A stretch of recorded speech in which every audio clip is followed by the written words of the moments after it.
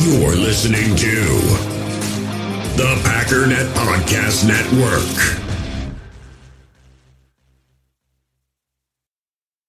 Another day is here, and you're ready for it. What to wear? Check. Breakfast, lunch, and dinner? Check. Planning for what's next and how to save for it? That's where Bank of America can help. For your financial to-dos, Bank of America has experts ready to help get you closer to your goals. Get started at one of our local financial centers or 24/7 in our mobile banking app. Find a location near you at bankofamerica.com/talktous. What would you like the power to do? Mobile banking requires downloading the app and is only available for select devices. Message and data rates may apply. Bank of America N.A., member FDIC.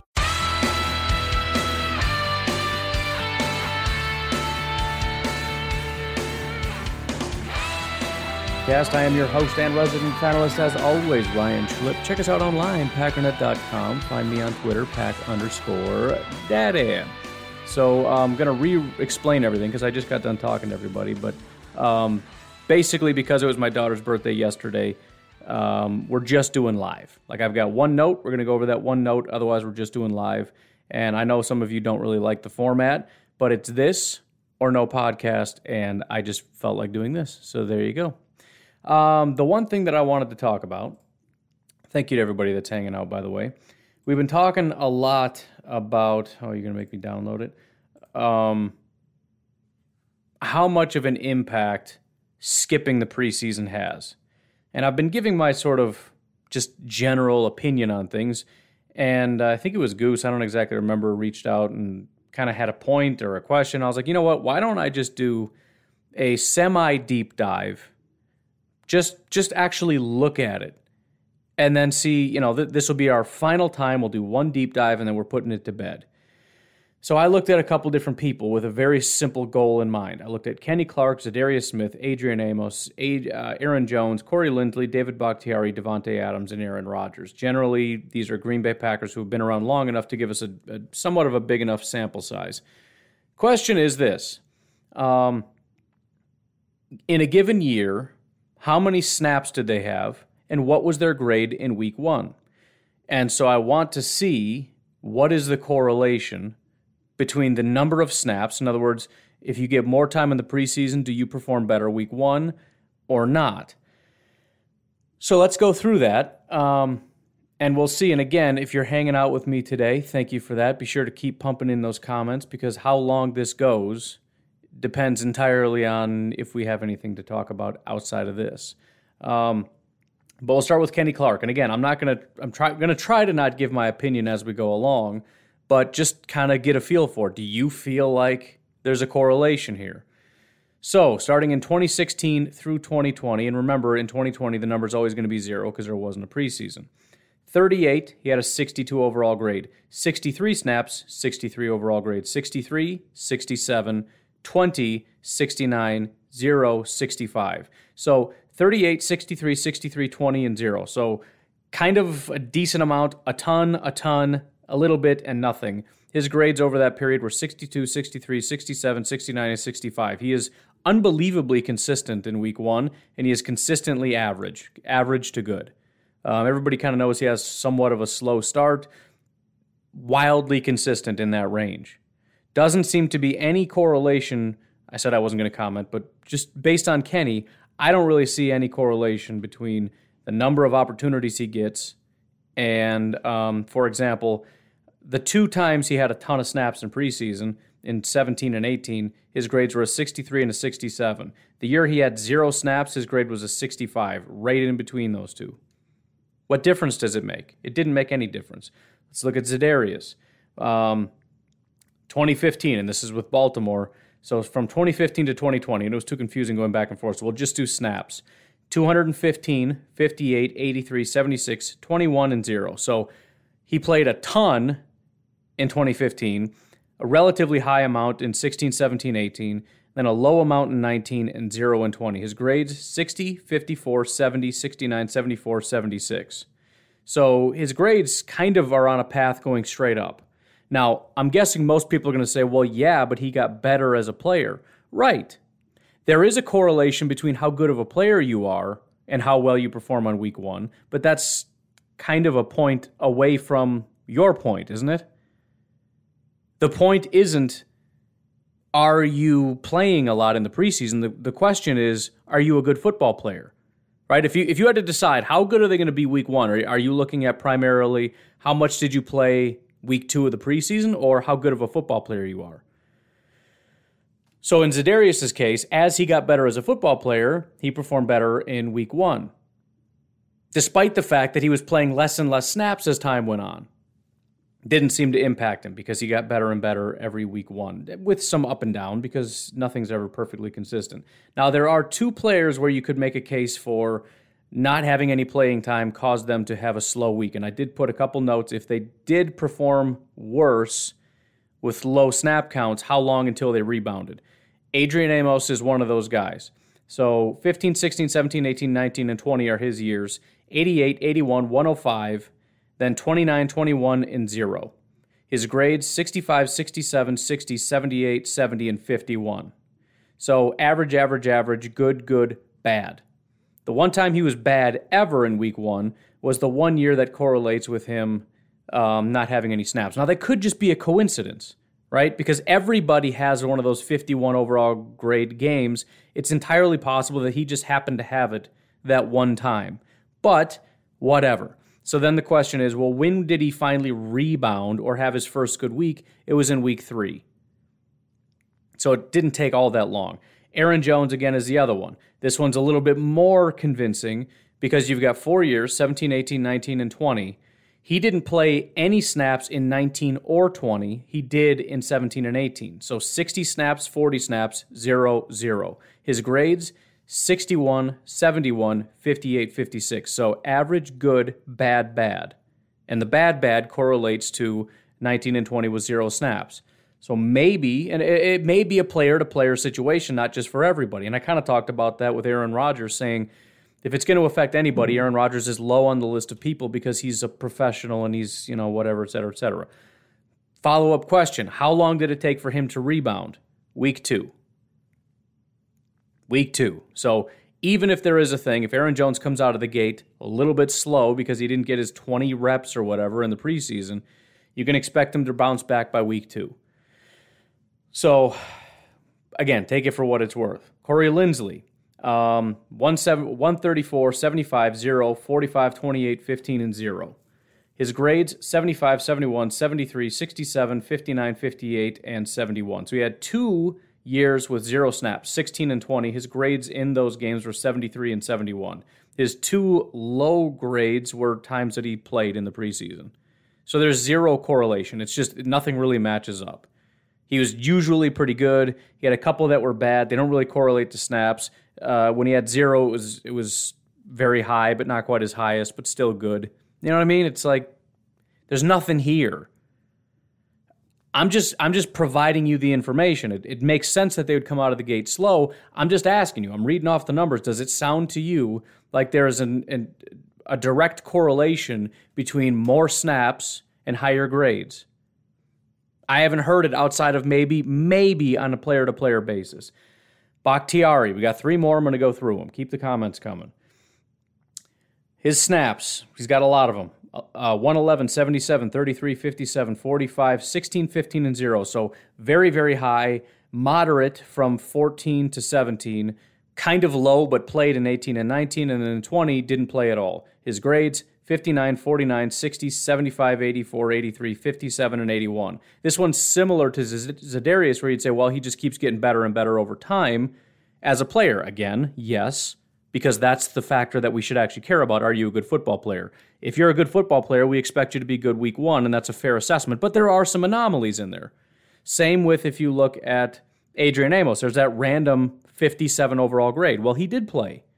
Well, he didn't play very much. Well, he played the same amount as 18, and he had an 83 overall grade. So again, it's just random. It's all just random. Generally, you're going to play well in week 1 if you're a good football player. Regardless, the one time he didn't play, he came out of the gate with an 81 overall grade. That's his 3rd highest in his entire preseason career. Devontae, 121, 57, 113, 44, 13, 7, and 0. So like all these other guys, as you get better over time and as we start to get away, and most teams are starting to play their starters less and less, you start to see the decline in snaps. His grades, 54, 69, 63, 61, 80, 61, 84. again, he's getting better as he becomes a better player because that's the factor that matters. His highest grade ever was last year, the one time he's never played a snap. It's the exact opposite of what you would expect. Why didn't he come out of the gate slow? You would expect him to, even if it's like, what is expected? What is his average? Like an 80? Okay, well, week 1 with no snaps, he'd come out like a 70. No, he didn't. He was higher than he's ever been. His best week 1 grade ever was in 2020 when he didn't play any snaps. He didn't come out of the gate slow. There's no correlation here for Devontae Adams, for David Bakhtiari, for Corey Linsley, for Zadarius Smith, or for Kenny Clark between how much they play in the preseason and how well they perform week 1. Amos, maybe, but it was just 1 year. It could have been an anomaly. Aaron Jones is the only one that's halfway convincing, but we're talking about 4 years. Aaron Rodgers, it only goes back to 13, so that's what we're going to do. 45, 69, 47, 25, 26, 6-0-0. So basically since 2018, he hasn't hardly done anything. His grades, 77, 67, 91, 68, 67, 64, 56, 96. So the couple takeaways here. Number one, he comes out of the gate kind of slow here. Have you noticed that? He's got, in week 1, he does have the 290s in there, and then 170, otherwise 67, 68, 67, 64, and 56. The vast majority of his week 1s, pretty low average to bad in week 1. So Aaron Rodgers generally not coming out of the gate firing. And 2 of those were in 2018, 2019, and 2020 in that range. He had a 64 and a 56. Now, again, it doesn't really matter because he also had 60s when he played a lot. And the most important thing, 96. One of the greatest games he's ever played in his entire career. It was the second highest grade he had in 2020 because he was a freak in 2020, so he surpassed his old record. But I think 96 was his second highest graded game ever, his highest ever at that time. And it came in 2020 after taking 0 snaps in the preseason like everybody else. And he had, at that time, I think the best game of his entire career according to PFF. So again, I kind of just want to put it to bed. There might be some guys that come out slow, and it might just be the whole chemistry of the team in general and of the unit in general, kind of getting the rhythm and the motion of all this stuff going on. But on a player-to-player basis, I went through, I read it all to you. You tell me, do you see a correlation? Because I don't see a correlation. Kyle Burnson has a super chat, $10. Can't stay for long. The wife and I are rewatching The Walking Dead. Happy birthday to the kiddo. Thank you very much, brother. I really appreciate that. Thanks for stopping in. Go enjoy the show. I keep wanting to watch that show, The Walking Dead. I know I've started it, and I don't know why I don't finish it. I can't remember in my mind, like, watching it and being like, this is stupid, I'm not watching. I don't know why I stop. And there's always, I see clips later on where it's like, dude, that looks like a good show, I should watch that. Something must happen in that show. I don't know if it gets a slow start or what, but something must happen in that show, and it just turns me off to the show. I don't know. Same with Game of Thrones. I watched Game of Thrones, and in that first episode, the midget, little person, whatever you're supposed to call him, was having relations with this lady, and my wife walked in and was like, what are you watching? And I was like, I don't know. And I turned it off. I was like, why, what is this? This is horrible. So I didn't watch it anymore. I was like, it just started, dude. It just started. I can't expect a TV show to never have anything, but we're like 5 minutes into this, and this is what you're showing me, so I turned it off. I haven't watched it since. Otherwise, I feel like I'm pretty much up on, right now I'm watching Peaky Blinders. Fantastic. And it does have some adult content, but I'm just saying, like, you gotta kind of like, give me something. Something cool's gotta happen before you throw in whatever. Nothing happened in that show. Just a little person just runs off with some lady. It's like, this is kind of out of left field. We're just kind of getting like, we just met, dude. I just turned on Netflix 5 seconds ago. My kids just left the bedroom. This could have got way out of hand. Nobody takes that. You know how many uncomfortable moments I had when I lived with my grandparents when we're like, oh, let's watch this show. It's like, that sounds like a great show. And then we sit and watch it, and I got to sit there uncomfortably with my grandparents because the remote's on the TV and nobody wants to reach for it. And it's like, why does this scene first of all, why does this scene exist? I mean, I'm not trying to sound like a prude or anything, but what does it add to the show? I'm not getting anything. I'm not watching it for this reason. What the heck is this? It's a television show. Like me and my family, I got grandma right next to me. Do you have any idea how uncomfortable I am? There's no part of me that finds this enjoyable. I don't get it. Who wants that in their television show? Like, oh man, this is an action show where we like fight and there's like guns and it's a gangster show. Also, we're going to slip this in here. Why? What are you doing? You're trying to get me killed and give me a heart attack. This is so uncomfortable. Like, it's so uncomfortable I can't even get up and leave the room and pretend I didn't see it. Like, oh, I'm so hungry. I'm going to eat a broccoli sandwich. I'll see you, Grandma. Gotta go. I never understood that, ever.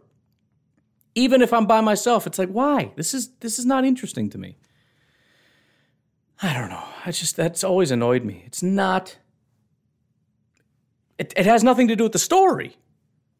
It's like, oh, yeah, that gangster shot that other gangster. Also, he's married to his wife. Do you want to see what they're doing in the privacy of their bedroom? No. What are you talking about? What is... Anyways.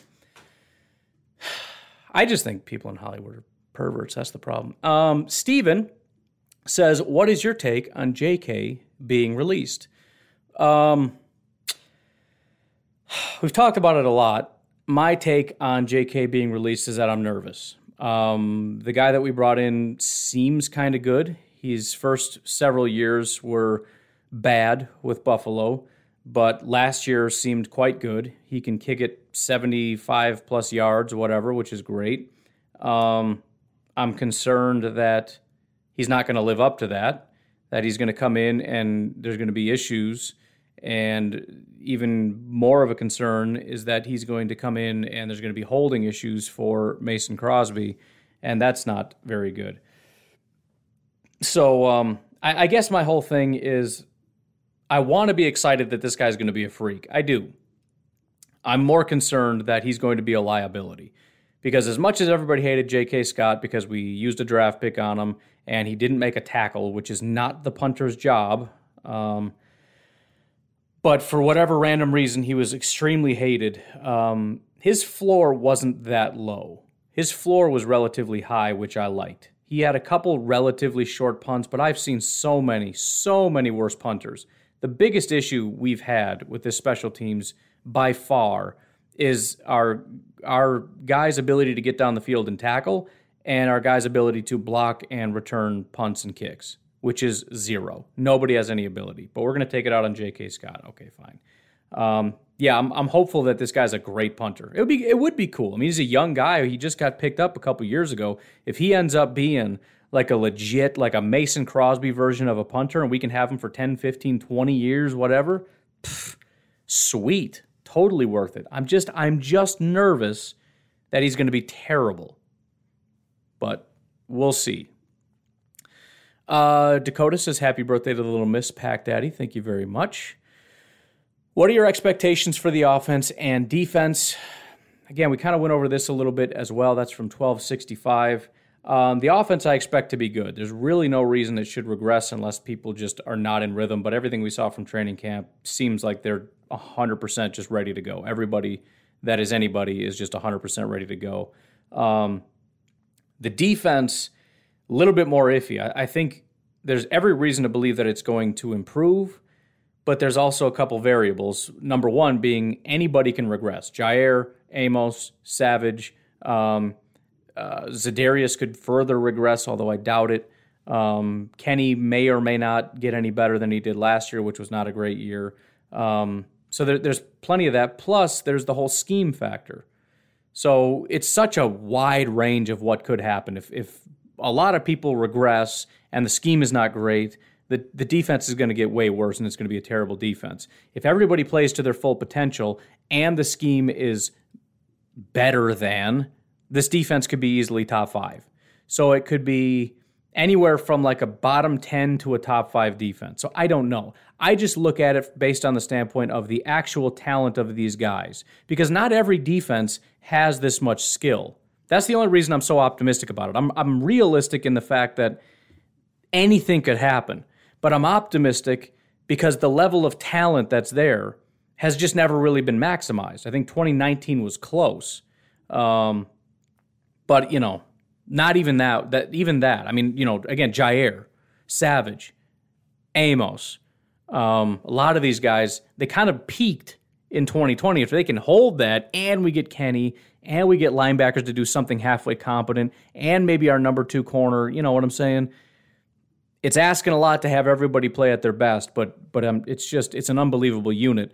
And the scheme could be incredibly beneficial as well if this is the right scheme, for the same reason that I think a lot of the top defenses really don't have that many skill players. They don't have that much elite talent. Even the Rams, they got some good corners. They got Aaron Donald. The rest of that defensive line is trash. Their edge rushers are trash. Their linebackers are trash. Their safeties are mediocre. Number 1 defense in football. You don't have to have perfection at every position to dominate. You don't need that. You just need people that know how to put the guys in the right position, utilize the talent, and again, if we can maximize the talent that we have way more talent than that. We have talent at corner, we have talent at safety, we have talent at defensive tackle, we have talent on both sides of the edge rush spectrum. The amount of things that we can do, even Tampa's defense it's like they don't have that many great players. They've got an edge guy who is not as good as our edge guys. They had some guys like Sue and whatever, some defensive tackle talent, but everybody was overhyped. The corners were overrated. The safeties were overrated. They do have one really good linebacker, but it's not like every single position is just super stacked with superstars. That's not the reality. Their defensive coordinator just knew they got exactly the right guys for their scheme, used them in exactly the right way, incredibly intelligent defense, and just dominated everybody. So that is the biggest factor that we got to figure out. Daniel says, "Hey," so that's what Daniel says. Lupe says, "What do you think about?" I don't know if you just didn't finish the sentence, but what do I think about? I think about vacations a lot. I think about what I'm doing right now a lot. That's about it. I think sometimes about retirement and how much I could get done if I was able to do this stuff full time, stuff like that. Zachary Spies says, possible crazy take. What if we use Elgton Jenkins' versatility to our advantage? Playing Aaron Donald, Jenkins plays guard. Playing Nick Bosa, Jenkins plays right tackle. It's not a bad idea. I've never really heard of that being done, but it does make sense. Yeah, I'll roll with that. I don't think it's going to happen. I don't think even you think that's going to happen, but it is interesting. It's another one of those things where it's like, I wish I could get on the horn with one of these beat writers and be like, just ask them real quick if they would ever consider doing that. I know it's hard because it's like you want to put a guy in a spot and just let him really learn it and dominate it, but like you said, when you're talking about Nick Bosa and Aaron Donald, I'm sorry that you've been comfortable at left guard. We're putting you at tackle because you're going up against, Khalil Mack, and I would rather have you there. And no offense to Billy, but you need to move, sir. Eric Munn says, when using someone like Za'Darius as an example, is it really a drop-off if they start getting double teams? So he blows up one year, and the next year he's consistent. See, here's the problem with saying that, though. He was double-teamed in 2019 as well. I don't know the exact numbers. I don't remember the exact numbers, but he was double-teamed then as well. But again, the biggest thing is going to be having a defensive coordinator. It's not really worth squabbling about how much he was double-teamed. The point is, we need a defensive coordinator that says, if you're going to double-team our guy, you just screwed yourself. You 100% screwed yourself because you're taking yourself out of the fight. You can't allocate 2 of your resources on one guy because that frees me up everywhere else. And I think part of the problem is Pettine was so focused on just rushing 4 all the time. You could do that. You got 5 guys. You allocate 2 over here, 1 over there to Preston, who wasn't doing anything, 1 over here to Kenny, who's not doing anything, and 1 over here to Tyler Lancaster, who's just a run defender, and we're going to just choke you out. It's not a big problem. But if we got a new defensive coordinator that says, by the way, we're blitzing a ton. It might be the slot guy. It's probably going to be a linebacker because we bring those guys a ton. If you start double teaming Za'Darius, we're going to kill you for that. And especially when you start talking about all the stunts and twists and things like that. The thing that Tampa Bay did a lot, and defenses like that, and the Rams do very, very, very well, is they dictate to the offense. And they say, we tell you what your coverage is going to be. And so that's one of those things, and Coach Hahn talks about this a lot. You bring up a linebacker so that now they're forced to play man just because of the numbers. You have to man up because we got just enough guys to cover these guys. And now that we know you're playing man because we just forced you into man blocking, Now we can control the situation. The fact that they were able to dictate to us basically the entire time last year and double team our guys all the time was just Pettine saying, this is what we're going to do because this is what we're going to do, rather than saying, if you're going to do that, we're going to kill you. So hopefully we see a little bit more of that. And yeah, if there's no question whether you want to call it a drop-off or not, the point is there was a drop-off. And if it was largely because of double teams, which is going to cause anybody to drop off, then we're going to take advantage of that, because that's a tell, right? We know that you're going to take those two guys and put them over there. And now, again, using our mathematical skills, we know that you have only these three guys left allocated to our three guys over here. And if I bring a guy over here, that messes you up. And if I bring a guy over here, that messes you up. So we got to start doing a better job of dictating to them. And I just felt like our defense last 2 years has always been very, call it defensive. And I would like an offense that's a little bit more, or a defense that's a little bit more offensive. We tell you what to do. We attack. You defend. You defend against our defense. Let's see. Let's scroll up in case I didn't miss it. Oh, it's just getting rid of comments here. Wow. I got to hurry up. Oh, I just missed one. It's not saving the comments. What did somebody say? Somebody said happy birthday to my daughter. Thank you very much for that. I got to hurry up. N. Letterly says, is buying a smoker worth it, or is it a burden to have to smoke something every weekend? I mean, if you don't want to smoke something every weekend, maybe don't get one. Man, cool it with the comments. Jason, if I don't get it to you, I'm sorry. I'm losing. The comments are coming in too fast. It doesn't have to be every weekend. The smoker's cool, but let's be completely honest, it's a glorified oven. That's what it is. And that's what a lot of people with stick burners and everything else will tell you. And when I first wanted one, I was like, you're an idiot. That's not true. It kind of is. It's an outdoor oven. You set it to 350 degrees and you cook it, right? Well, except you're doing usually low and slow, whatever. But that's what it is. And it just infuses smoke. So you smoke, you add some smoke, and then you just cook it like it's in an oven. I'm kind of excited to move on a little bit. Like, I like the charcoal grill for that reason, because it's not like that. It's a completely different kind of thing. I just can't do low and slow. So my next thing that I want to do for next year is to get a drum smoker, an ugly drum smoker or whatever, a barrel. You put some charcoal in it, and it's smoking actual charcoals, and you control it with the vents and all that stuff, and it's just infused with such a ridiculous amount of smoke.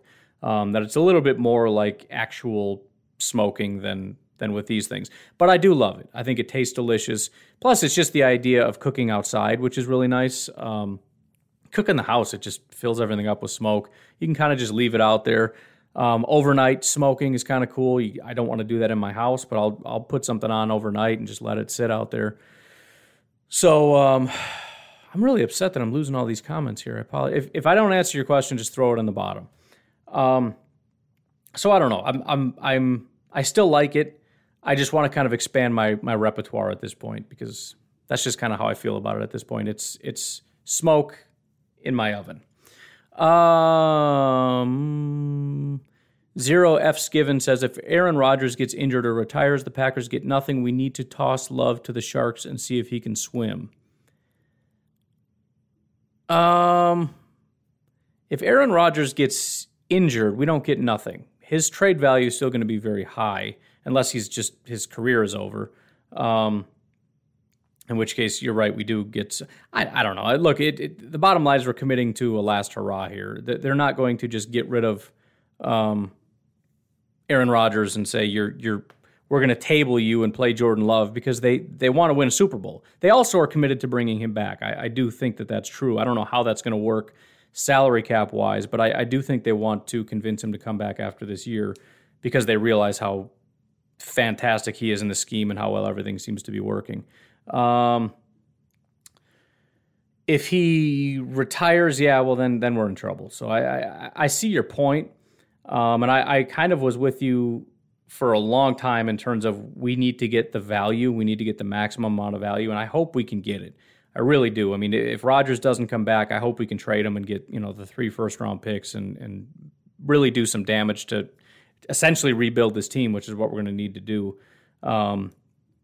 But it is what it is. I I can't be on board. I understand the logic of it, but we're just kind of operating from fear at that point. We're throwing in the towel, saying forget it, give up on the championships. Let's just fail with Love this year, and then next year we'll get a bunch of picks and maybe try to replace them. I don't know. YouTube algorithm kept suggesting Oz clips, and I said, forget it. I'm currently on season... Oh, Oz. Yeah, I never really watched Oz either. I know that was popular. I never got into it. Goose says, I'm 200% on board with what you're saying. Like the gratuitous long scene on Top Gun. Go watch that with your parents and guardians. So we're obviously getting to that part of the conversation. I don't know, man. I never understood it. There's never been a time... I shouldn't say never. But... forget it. We'll skip it. But you get what I'm saying. I don't sit down and watch a show and it's like, oh yeah, this is great. This adds to the experience. It doesn't.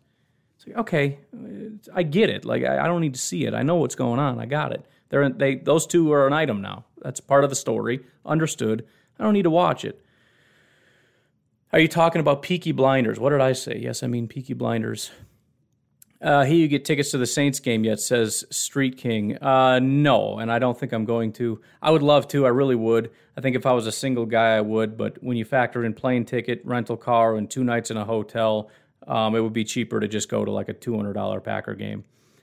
Plus, just, leaving your family and everything. Scott says, watching the feed just... I lost it. I'm losing them. 1265, I feel pretty... You guys got to slow down. Is Mike Pettin on the hot seat this year? Yeah.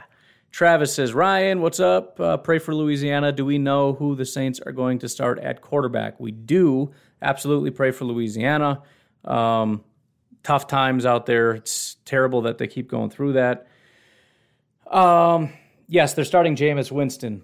That's the plan. And I'm not mad about it. Jason Miller with a $5 super chat. Thank you very much. To help the kid's birthday and the next meat for the smoker enjoy. Thank you very much. I appreciate that. I've got the pork butt again.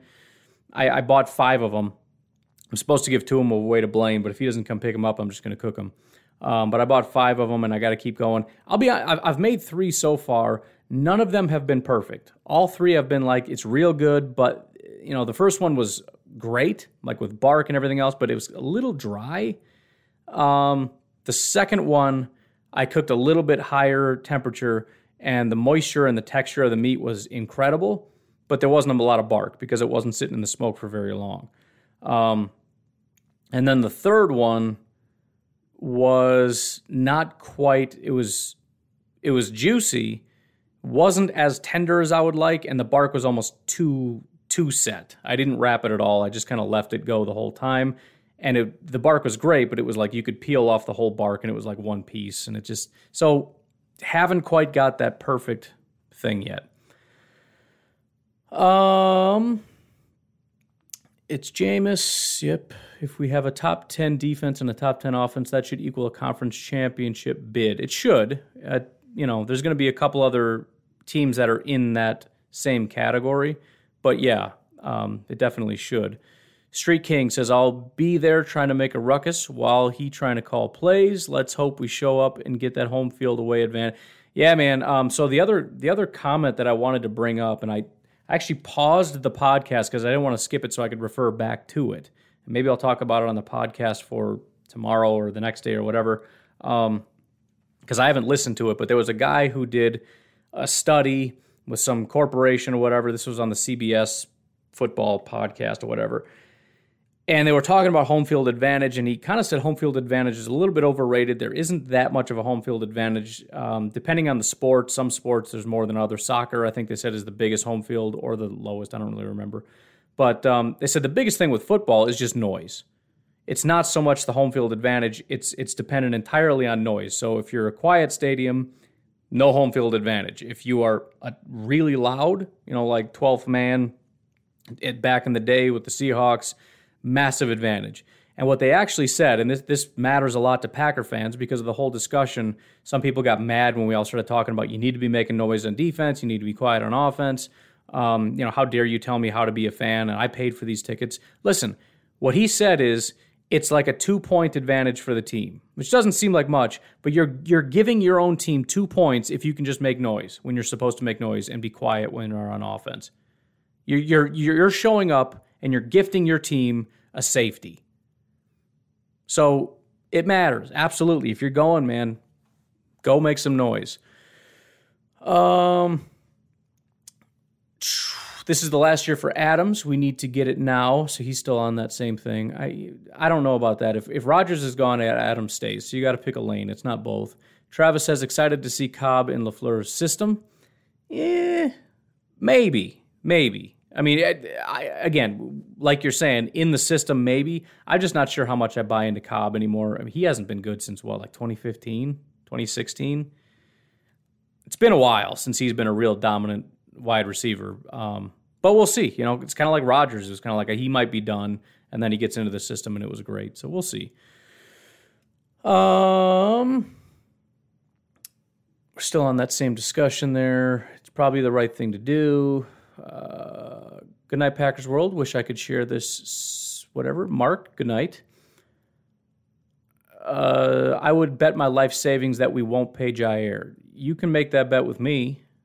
Are you saying that we're not going to pay Jair just in general, or are you responding to somebody else?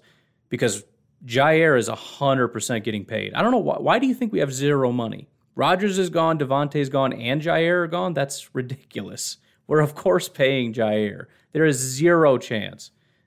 Jair will get paid before Rodgers and Devontae. Jair is getting paid. He's the best corner in football, and he's like 23, 24 years old, 25. I don't know how old he is, but come on, man.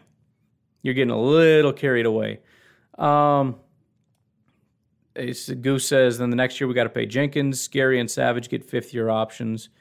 Again, if Rodgers goes, it solves almost all of these problems. But if he doesn't, that's when it's like, all right, what are we going to do?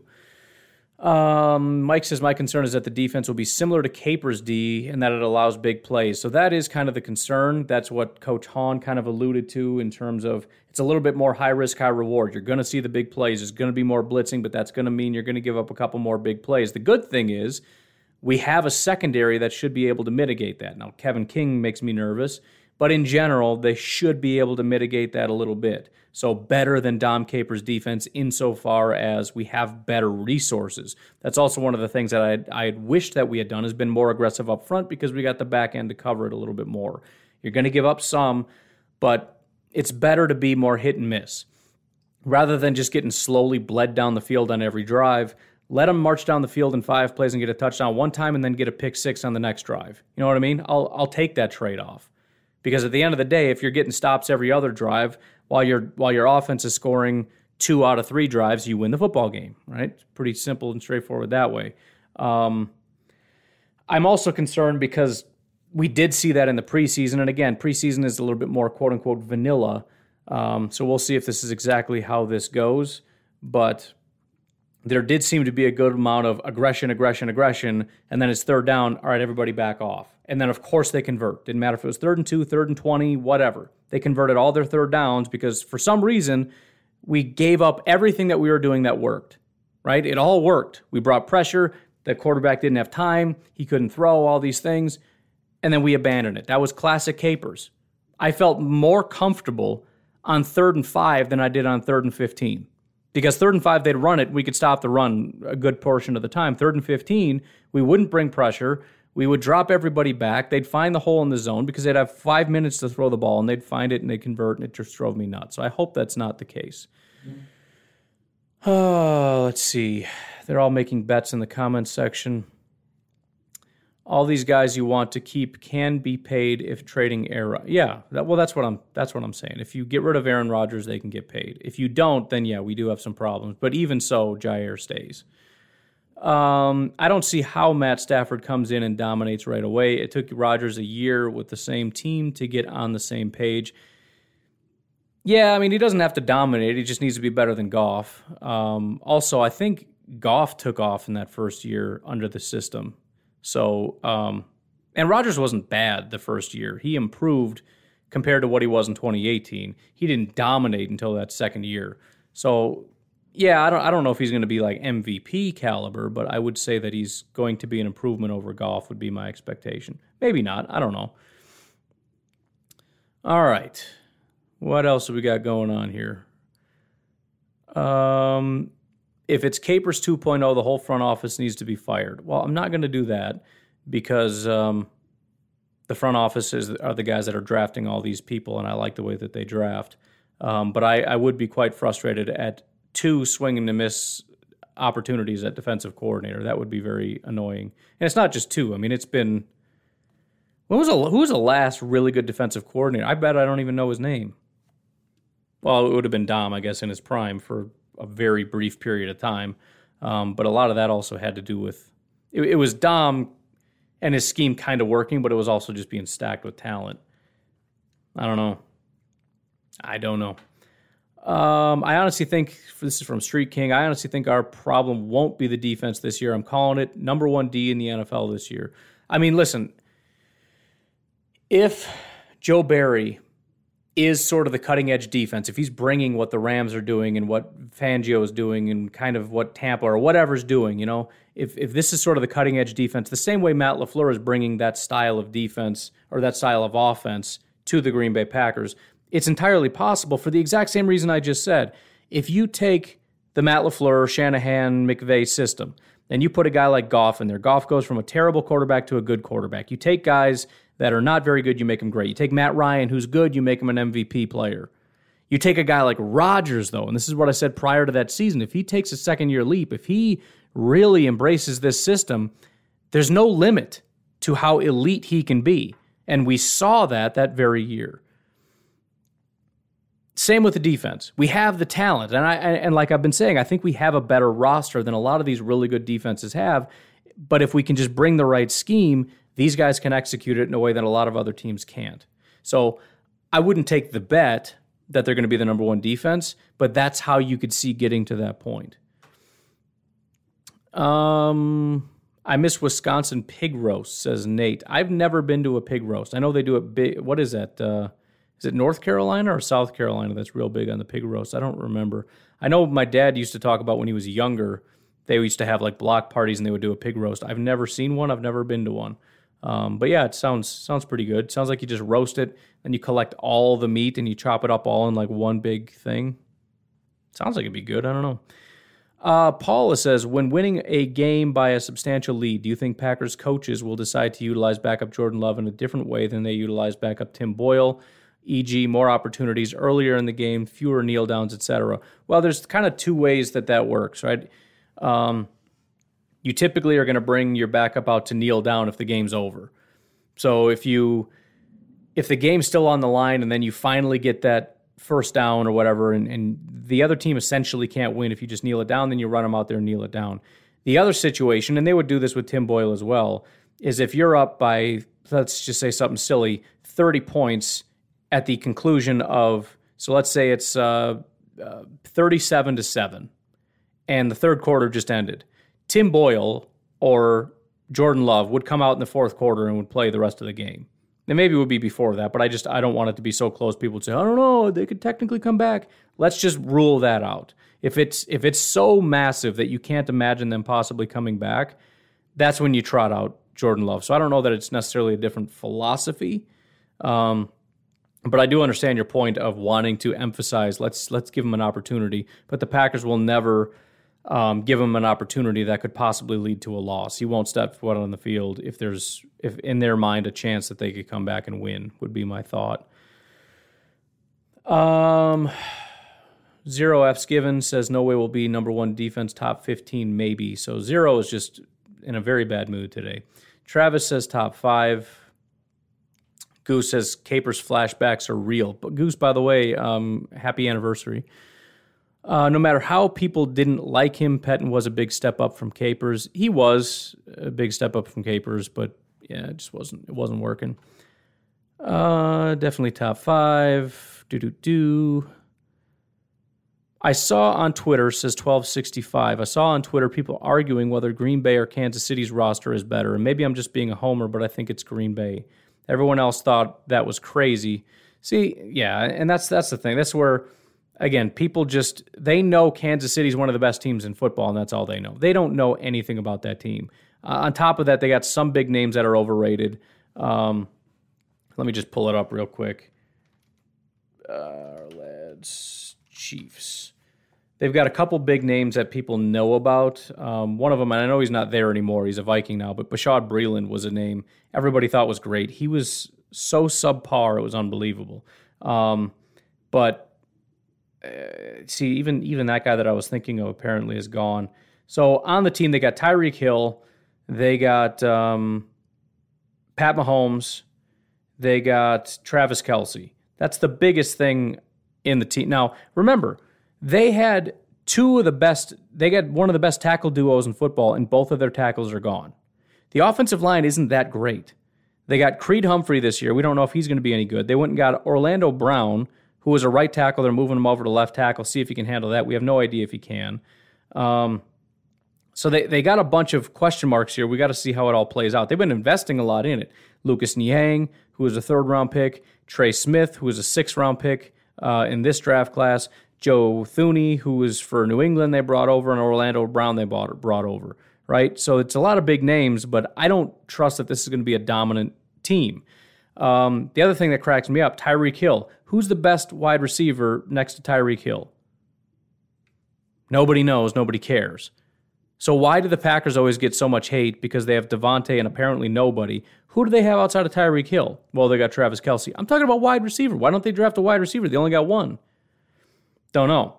So again, you got one wide receiver, you got a quarterback, you got a tight end. Clyde Edwards-Helaire is unbelievably overrated.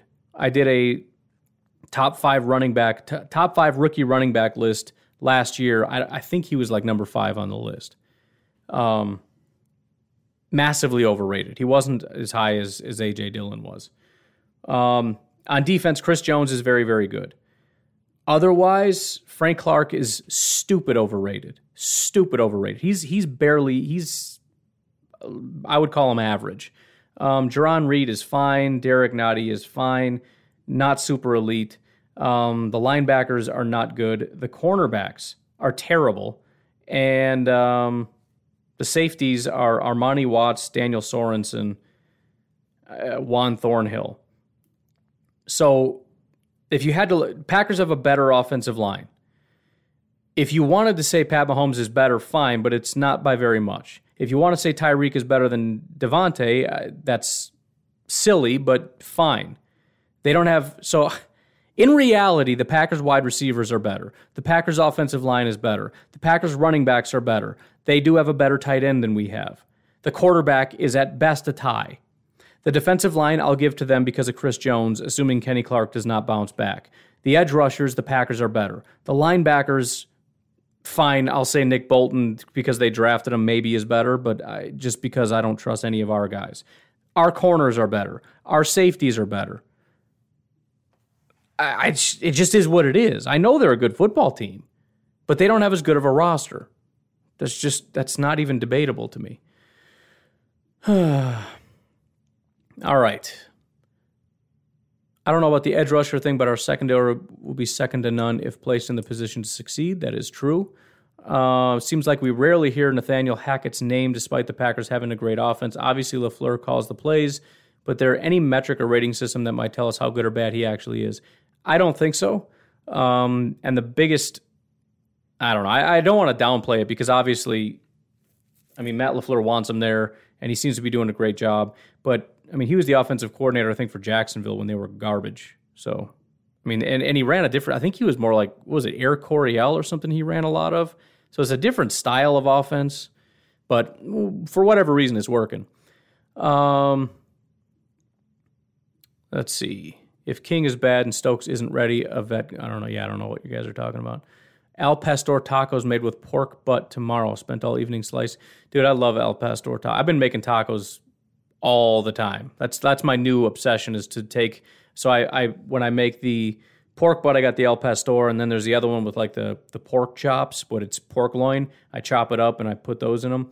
I made the pork loin last time, so I've been making a ton of that, but just, you got the corn tortillas, I fry them up, And then I got the salsa verde, got some hot sauce. I put the meat in there. I don't have cilantro and I don't put onion on my stuff, but it just rocks my world. Are you spritzing with apple cider vinegar? I didn't catch the second part of that, but yes, I am. I haven't noticed too much of a difference. I know the one time, the first time I did it, I think I noticed it started to get really dried out, and I used it, and it seemed to help, but I don't know. All right. I think Adam stays. A lot of comments today. I can't even get caught up. Let's skip ahead a little bit here. A lot of conversations going on. Boomer's going to boom. Random. I'm going to ask you guys to hold the internal chatter if possible, because I'm going to have to call it if I'm just going to be reading your guys' conversations to each other. In the hobby, it's not easy being a fan of ripping packs or repacks. We get all hyped up thinking we're going to get some high-value Jordan Love card, but with zero transparency on available cards and hit rates, it's all just a shot in the dark. Until now, introducing slab packs from arenaclub.com, the only repack that provides real value, a complete view on all possible cards, and clear hit rates for each one. Now when I buy slab packs on Arena Club, it finally feels like I know what I'm getting. And honestly, the best thing for me and my son is the fact that we're kind of novices into this. When I walk into a card shop with my son, and a card says it costs $40, kind of just taking his word for it that that's a good value. So I appreciate the transparency on grading, as well as just getting excited about seeing what you could potentially get. Right now, you can get 10% off your first purchase by going to arenaclub.com/packdaddy. Wow, that's crazy offer. 10% off a $400 slab pack. That's $40 right there. Anyways, that's arenaclub.com/packdaddy for 10% off your first purchase. We all have smartphones, and we all know they're pretty amazing, but they also can be amazingly distracting, especially when we're around other people. So US Cellular wants us to reset our relationship with our phones by putting down our phones for $5. That's right, a company that sells phones wants us to put down our phones. And to see what we find, learn more at uscellular.com/built-for-us.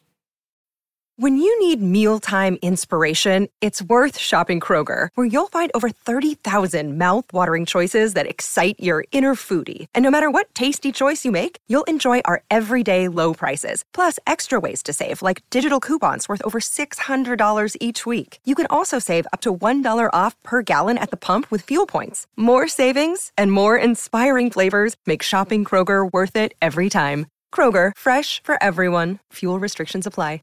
Jewelry isn't a gift you give just once. It's a way to remind your loved one of a beautiful moment every time they see it. Blue Nile can help you find the gift that says how you feel and says it beautifully, with expert guidance and a wide assortment of jewelry of the highest quality at the best price. Go to BlueNile.com and experience the convenience of shopping Blue Nile, the original online jeweler since 1999. That's BlueNile.com to find the perfect jewelry gift for any occasion. BlueNile.com.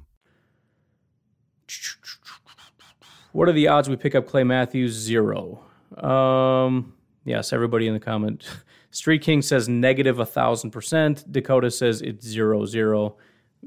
All of that is true.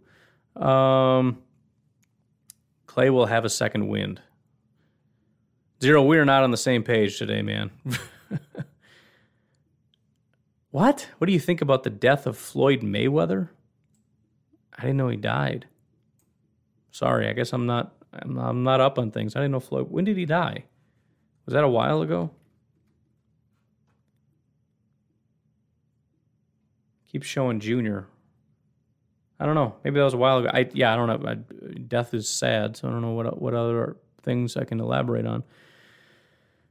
All right. Any comments to me, or are you guys just hanging out with each other? Thanks, Ryan. Planning to have a day of it tomorrow. Perfect weekend. No football on, so good day to do whatever with the wife. Oh, yeah, that was the happy anniversary comment. Breland is washed, says Gooseby. He is.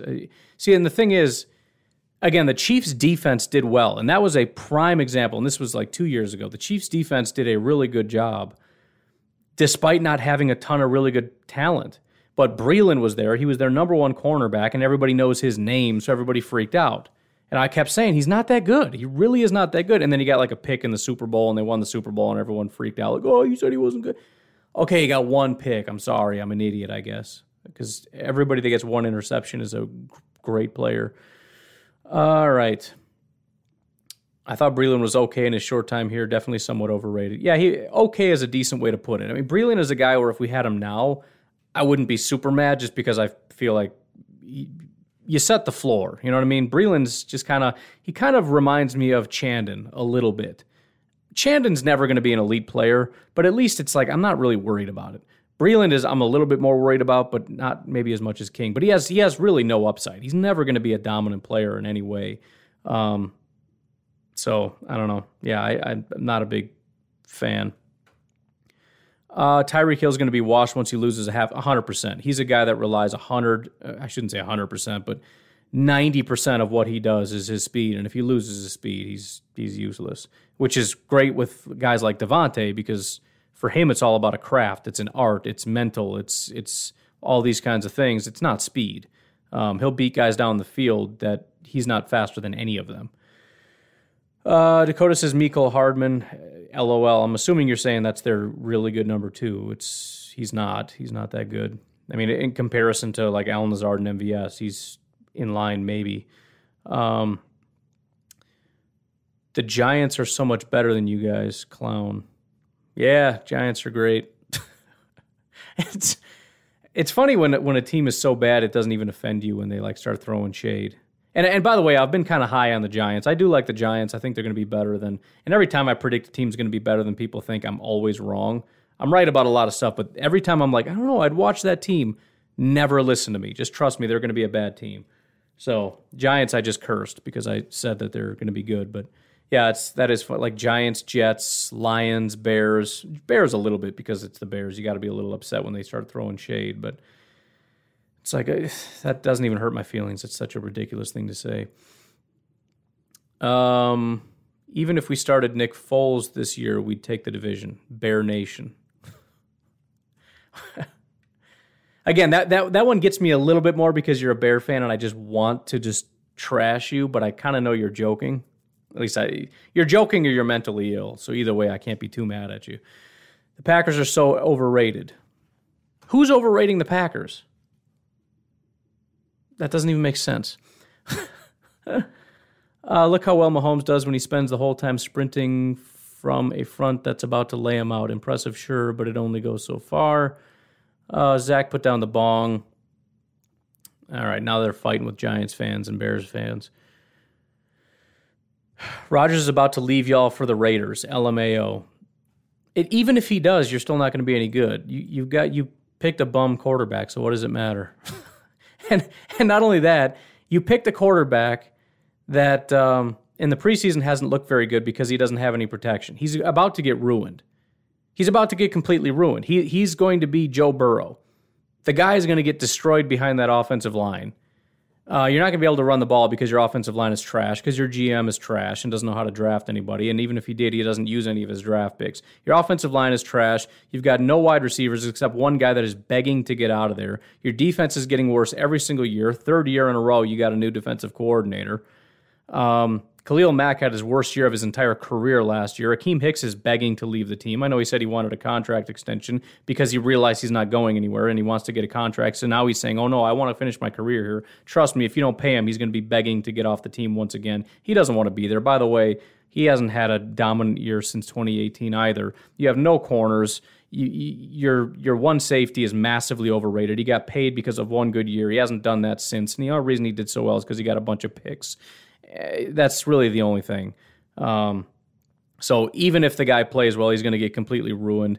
So you start whatever quarterback you want. You live whatever fantasy you want. I know you guys love to just think that, hey, if Aaron Rodgers, man, if he goes to you guys are done. Dude, you're done. It doesn't matter. It just means we're going to suck just like you suck, and the whole division's going to suck. And the Vikings will probably end up winning the division, not because they're good, but just because they're better than everybody else. But we still have a better group than you. So we're still going to be better than you. So, whatever. You guys are just hilarious. Every year, you got to understand, I grew up in Illinois, man. Every year since I've been a kid, I've been hearing the same stuff over and over and over and over. It's the same thing. It's the same thing. Do you... Every year we still have Packer fans that share the, is Trubisky now the best quarterback in the NFC North? We still share that, man, because it's still funny. The Bears are now the king of the North because of Trubisky. We still share those tweets because they're hilarious. You guys were doing it all the way back then. And now you're doing it again. The funny thing is, Bear Nation is on here talking trash. I listen to a lot of different Bears guys. There's Bears guys on YouTube who are already pissed because they know that this is an absolute disaster what's happening right now. There's Bears Chicago radio who are mad, who are furious because this is a disaster. The way that you guys have allowed this offensive line to completely fall apart, the way that you're handling this quarterback situation with Dalton, what an absolute cluster this has been with having Nick Foles and then bringing in Dalton, who was absolute garbage, like the worst quarterback in football last year for Dallas, bringing him in. And the only way you can bring him in is by promising him he gets to keep the job over Foles. So now Foles doesn't even get an opportunity. Then you bring in Justin Fields. You can't play him. Why? Because you made some promise to Andy Dalton, who's trash, that if you come here, because you're so desperate for a quarterback, and why are they desperate for a quarterback? Because they're both about to get fired because they suck at their job. And you're bragging? This is your team. And you're bragging. You're funny, dude. You're funny. He's rustling your jimmies. I don't know. He probably is just doing it to get a reaction out of me, but it feels good because, I mean, I'm not mad. It feels so good to relive this, to just remember how much the Bears suck again. And yeah, am I worried about Justin Fields? As a player, I'm worried that they picked the right guy, but they're going to ruin him. So it doesn't matter, right? If you put Aaron Rodgers on the Bears, they're not going anywhere. So what is Justin Fields going to do? So, yeah, I guess. Will I live stream week 1 against the Saints? I don't think so. I'm planning on doing some streams. I don't think I'm going to do that. We'll see how it goes. But I like to be able to hang out with my son. Might be able to come down here because the rest of the family doesn't super care, but I don't know how everybody's going to feel about that. Maybe we'll come down here, put a TV in here, watch some of the games, and et cetera, et cetera. Do you think you're special meeting nobodies? Do you think you're special meeting nobodies? Zach's drunk. Oh, he must be talking to somebody else because Street King is mad. Apparently he met Tiki Barber. Again, if you guys are just going to talk to each other, I'm going to bounce. All right, thinking about what you said in another podcast, I think the Bears are being hyped because Fields is seen as their savior, but I don't think he'd move the needle that much. See, but the weird thing about it is they're hyping him, but why not hype Trevor Lawrence? Because Trevor Lawrence was the biggest thing ever. And you say, well, it's because Trevor Lawrence hasn't done well. But they never hyped the Jaguars. Even before the preseason, they were hyping Justin Fields and the Bears and how good they're going to be. They never talked about Trevor Lawrence. It was just weird to me. Same with Zach Wilson. Never talked about Zach Wilson being good. Even now. How about Mac Jones, who actually was the best rookie quarterback by a mile of anybody? And he's a Patriot. You don't hear anybody talking about, oh, man, the Patriots are back and this is going to be crazy. What? No, it's Justin Fields. Justin Fields is the guy that's... So, I mean, again, maybe he's going to be real good, and maybe, you know, if you're a Bears fan and you're excited, that's fine. I'm just wondering from a national media standpoint, you got Trey Lance, you got Trevor Lawrence, you got Mac Jones, you got the Jet guy, and there's reasons to put all these guys, because all of them except Mac Jones were drafted before Justin Fields, and Mac Jones is the number 1 quarterback in the preseason. So you feel like Justin Fields would be low on that list. Maybe ahead of Trey Lance because Trey's had a real rough go of it. But Justin Fields gets the most hype, which is kind of weird to me.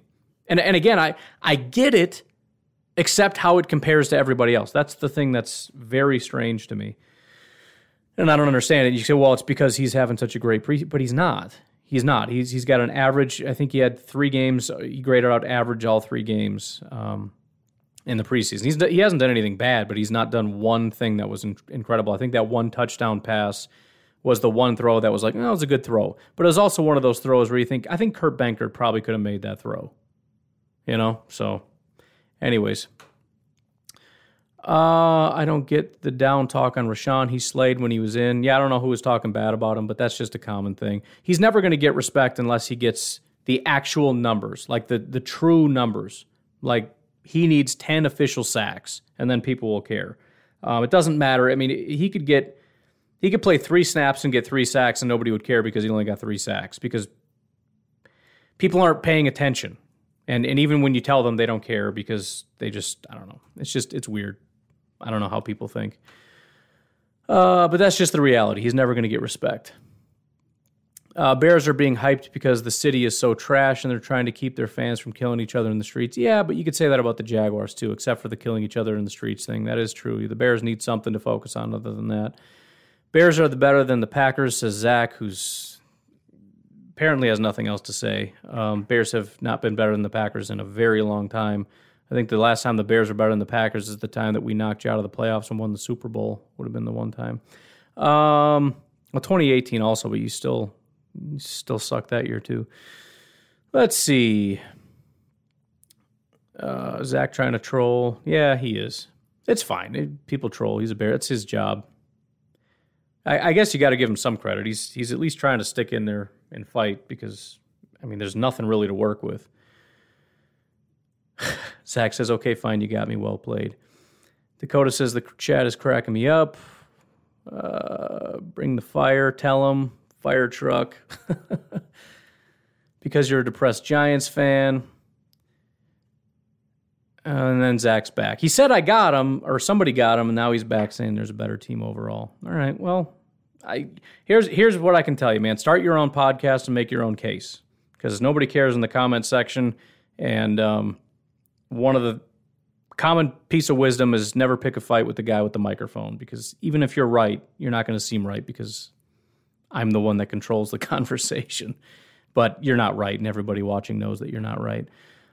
Speaks McGee, do you think MVS will take the next step this year? It would lessen the blow of losing Devontae next year.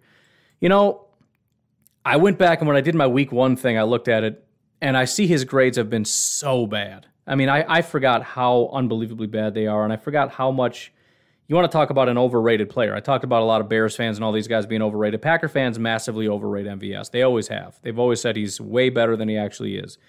I am a little bit optimistic because the reports have been so good about him.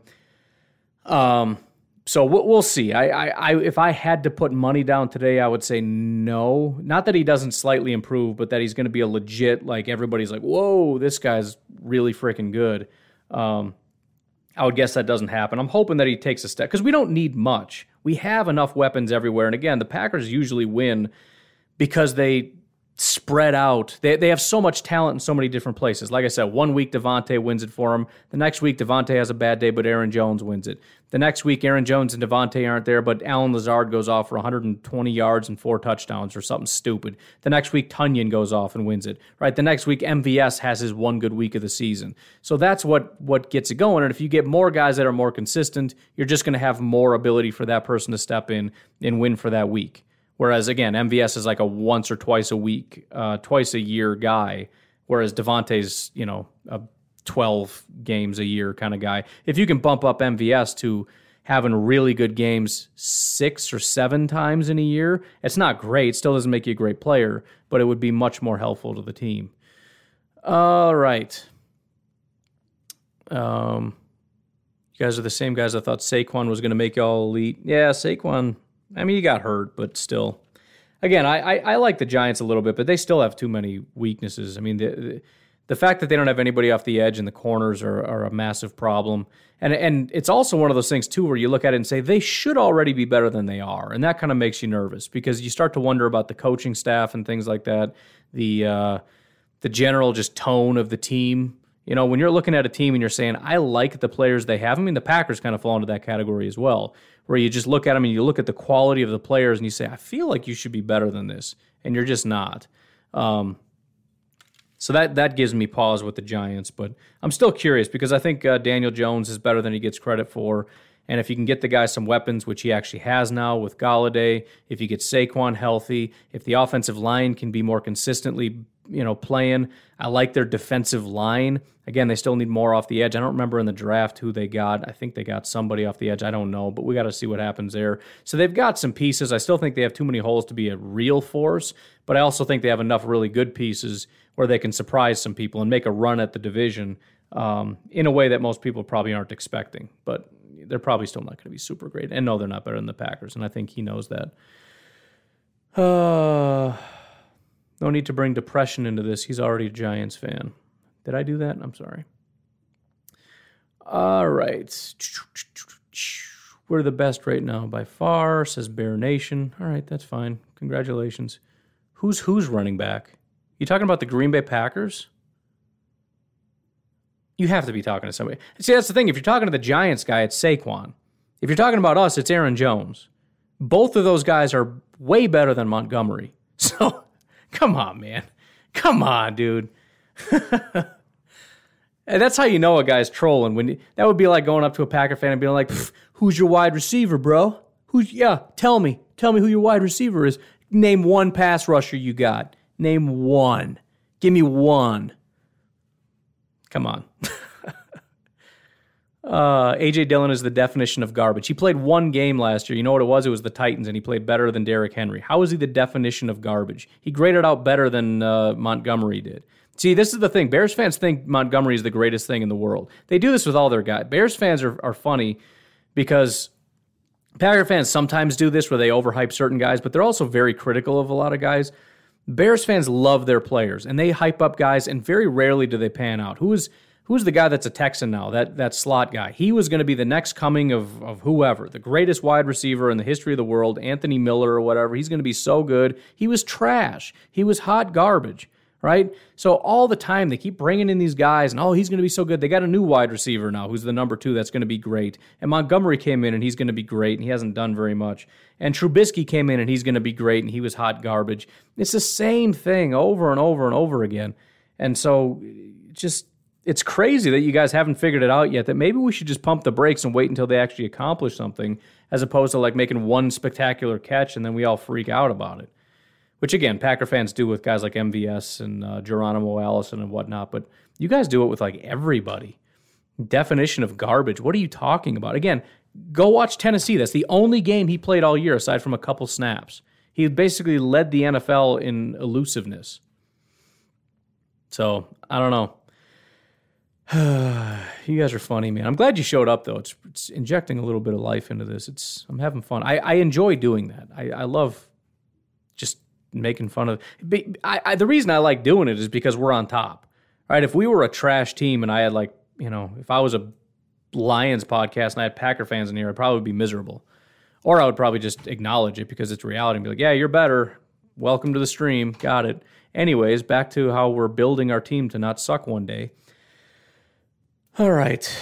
Snow says, is Rashawn Gary legit? Got to figure out what legit means. I think Rashawn Gary's a good pass rusher, but I still think he's raw, which is why he's not getting the snaps that he needs.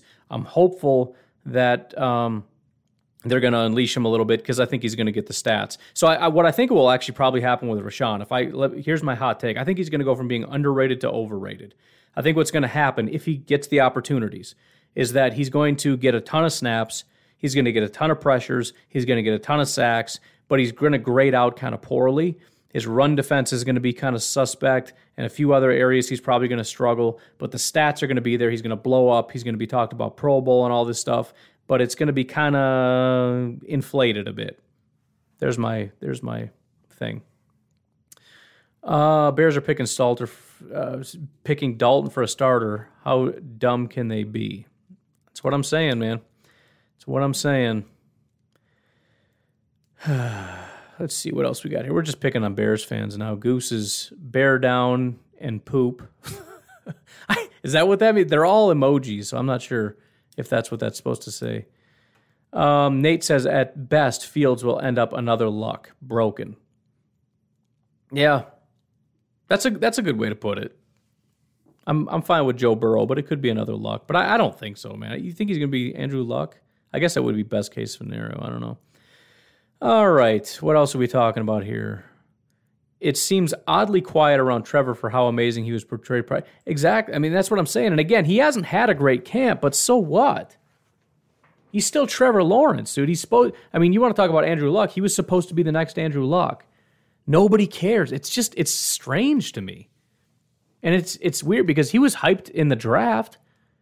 It's just, I don't know if people do they just hate the Jaguars or very, very weird. I don't know what's going on with that whole situation. Trevor is a Bengal. They're abetted. I don't know what that means.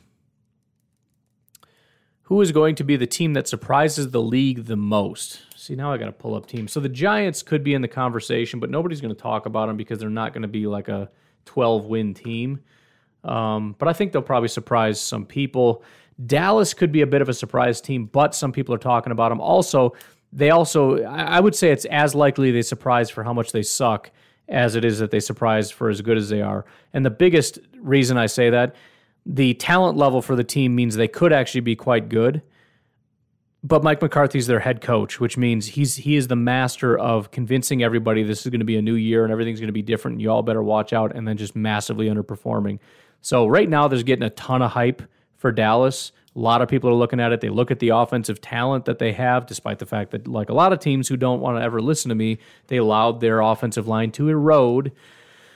But aside from that, they've got the weapons, but the defense was just putrid. And the only thing that we've really got is an assurance from Mike McCarthy that the defense is massively turned around, which how many times did we hear that in Green Bay? So people are starting to hype up Dallas, and it's possible Dallas is terrible. Jacksonville, I'm not expecting a bounce back. Houston, I'm not expecting anything. The Chargers, I don't really expect anything. Washington, I don't expect anything. Seattle, no. Indy, no. Giants, maybe. I like the coaching staff. I like the fact that they're bringing in the Shanahan system, which is going to make it easier for their quarterback, who seemed to look pretty good. They brought in a couple weapons. Defensively, their new head coach is a very intelligent defensive mind. I'm not saying necessarily playoffs, but if you're talking about a team that's going to kind of surprise, maybe. The Vikings possibly, but again, it's hard to know because it's a matter of not only how good are they going to be, but what is the actual perception. If people think the Vikings are going to be an 8-win team, they could surprise. If people think they're going to be a 10-win team, which is what I actually think, I don't think they're going to surprise. Bengals are not going to surprise. I think the Bengals are going to be terrible. Arizona, Tennessee, San Francisco, Detroit, Pittsburgh, Buffalo, Philly, Atlanta, Cleveland, Kansas City. I don't have much. New Orleans could possibly be in the conversation. I know I've been kind of dumping on them, but only because they're expected to. It's like a 3-point favorite for the Packers, which surprises me. But if Jameis can just be somewhat competent, they could be better than some people are expecting. But again, I don't know what people are expecting because based on the fact that we're only 3-point favorites, maybe people think New Orleans is just going to be good. I don't know.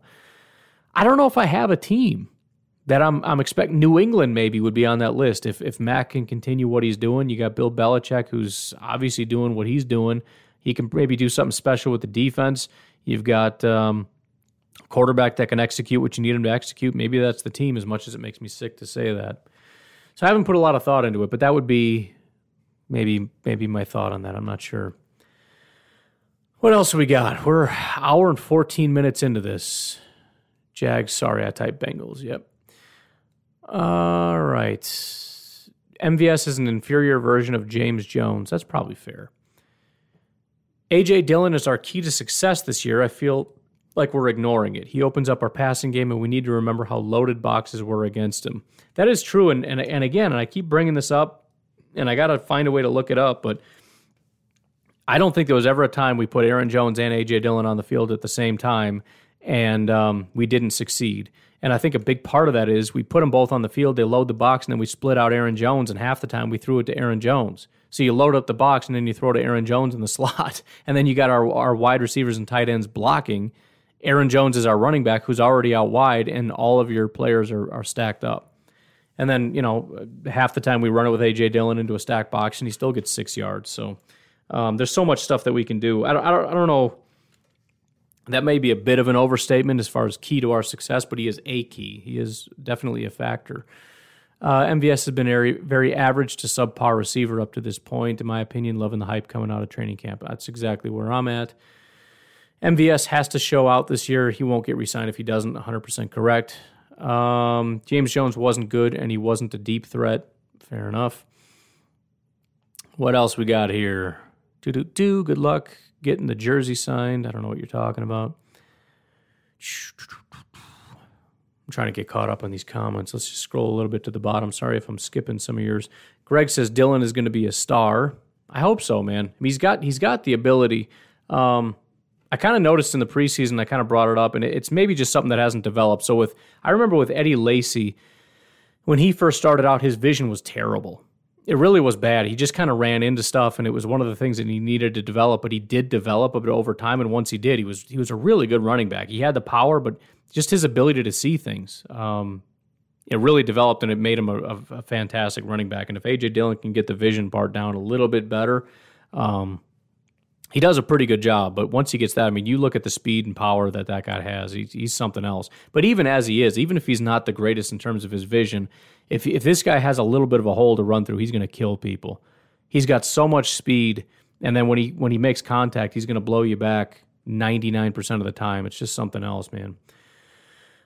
Zero says, I kind of miss the Packers struggling to get into the playoffs. It made winning that much more play. It does, and I've talked about that before. There's something more fun about that. I've talked about in the past years in which the Packers were not a super great team. I mean, they were maybe like a 9-ish win team, or at least expected to be, and they consistently went up against teams that were better. And I remember going into those games just thinking, man, there's a chance. There's a chance that we actually could win. And if they win, it's the greatest thing in the world. And if they lose, it's kind of expected. The problem with what we have now is it's always expected. So if they win, it's not jubilation necessarily. It's more like, oh, geez, they almost lost. Can you believe it? That was crazy. I wish it wasn't so close. And if they lose, it's you're inconsolable. Like, these guys suck. I can't believe this is the worst thing in the world. So, yeah, that is a negative. But I won't complain about being a fantastic football team, I guess.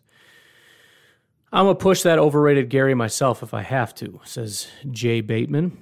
Last great Bears quarterback, Rex Grossman. It's funny because it's true. All right. Do you get all the Jordan Love hate? He wasn't all that bad in the preseason.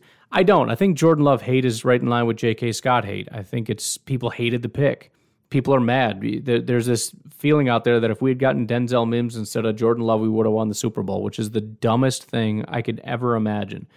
Denzel Mims, first of all, probably would have been on the bench. He would have not have replaced Alan Lazard. He was not even that good last year.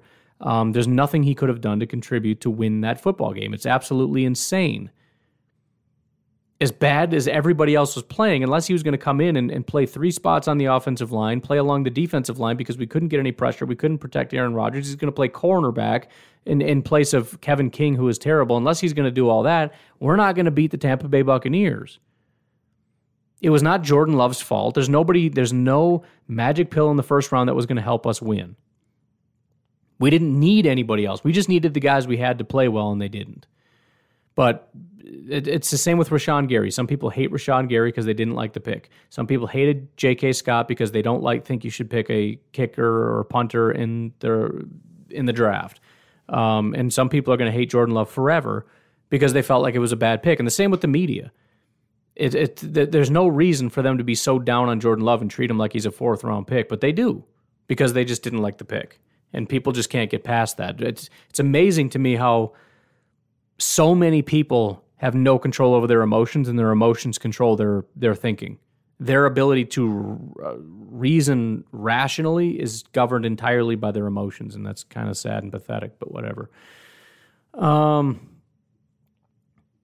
Street King says people hate Jordan Love for the same reason they hated Rodgers when he replaced Favre. They can't accept change. Yeah, that's probably part of it.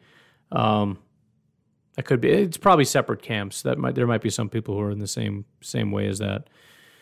Goose says, I got to crash later, boys. Washington football team will win the NFC East. $1,000 bet.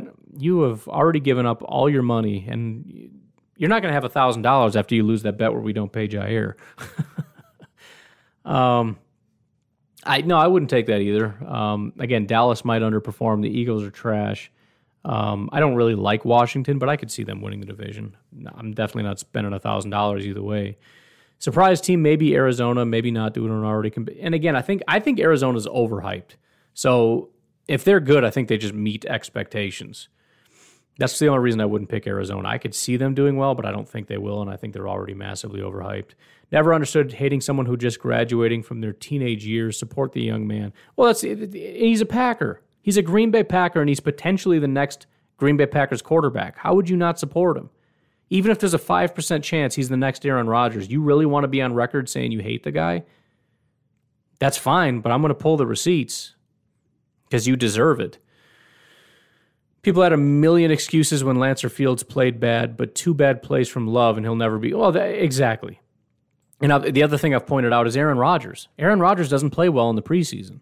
He throws interceptions. He'll have bad play, even in the regular season. He'll miss wide open guys. I mean, 2019 was a really bad year. He missed so many wide open guys. MVS he couldn't hit to save his life. That guy could be wide open down the field and he'd miss them. He had screen passes. Multiple screen passes got burned into the dirt.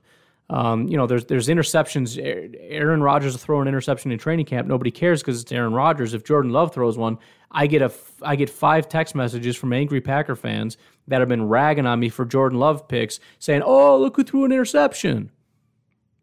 Look, it was a bad pick. He shouldn't have thrown it, right? Just like Sam Howell in that North Carolina game threw that ugly pick. But guess what? Everybody still loves the guy, and everybody's still going to want him to go in the first round. I don't know. Indy is definitely the dark horse of the AFC. Maybe. I don't even know who their quarterback is anymore. People are judgmental normally with a lack of knowledge or education, but with a bunch of feelings. That's just it. I mean, we don't have information, so it can't be rational. Nobody is making an irrational assessment of Jordan Love. I mean, you can make a semi-rational assessment only up to saying that wasn't as good as I was hoping. That's the best you can do. But there is no rational assessment based on the tiny bit of information we saw of almost no playing time to say that he's going to be bad.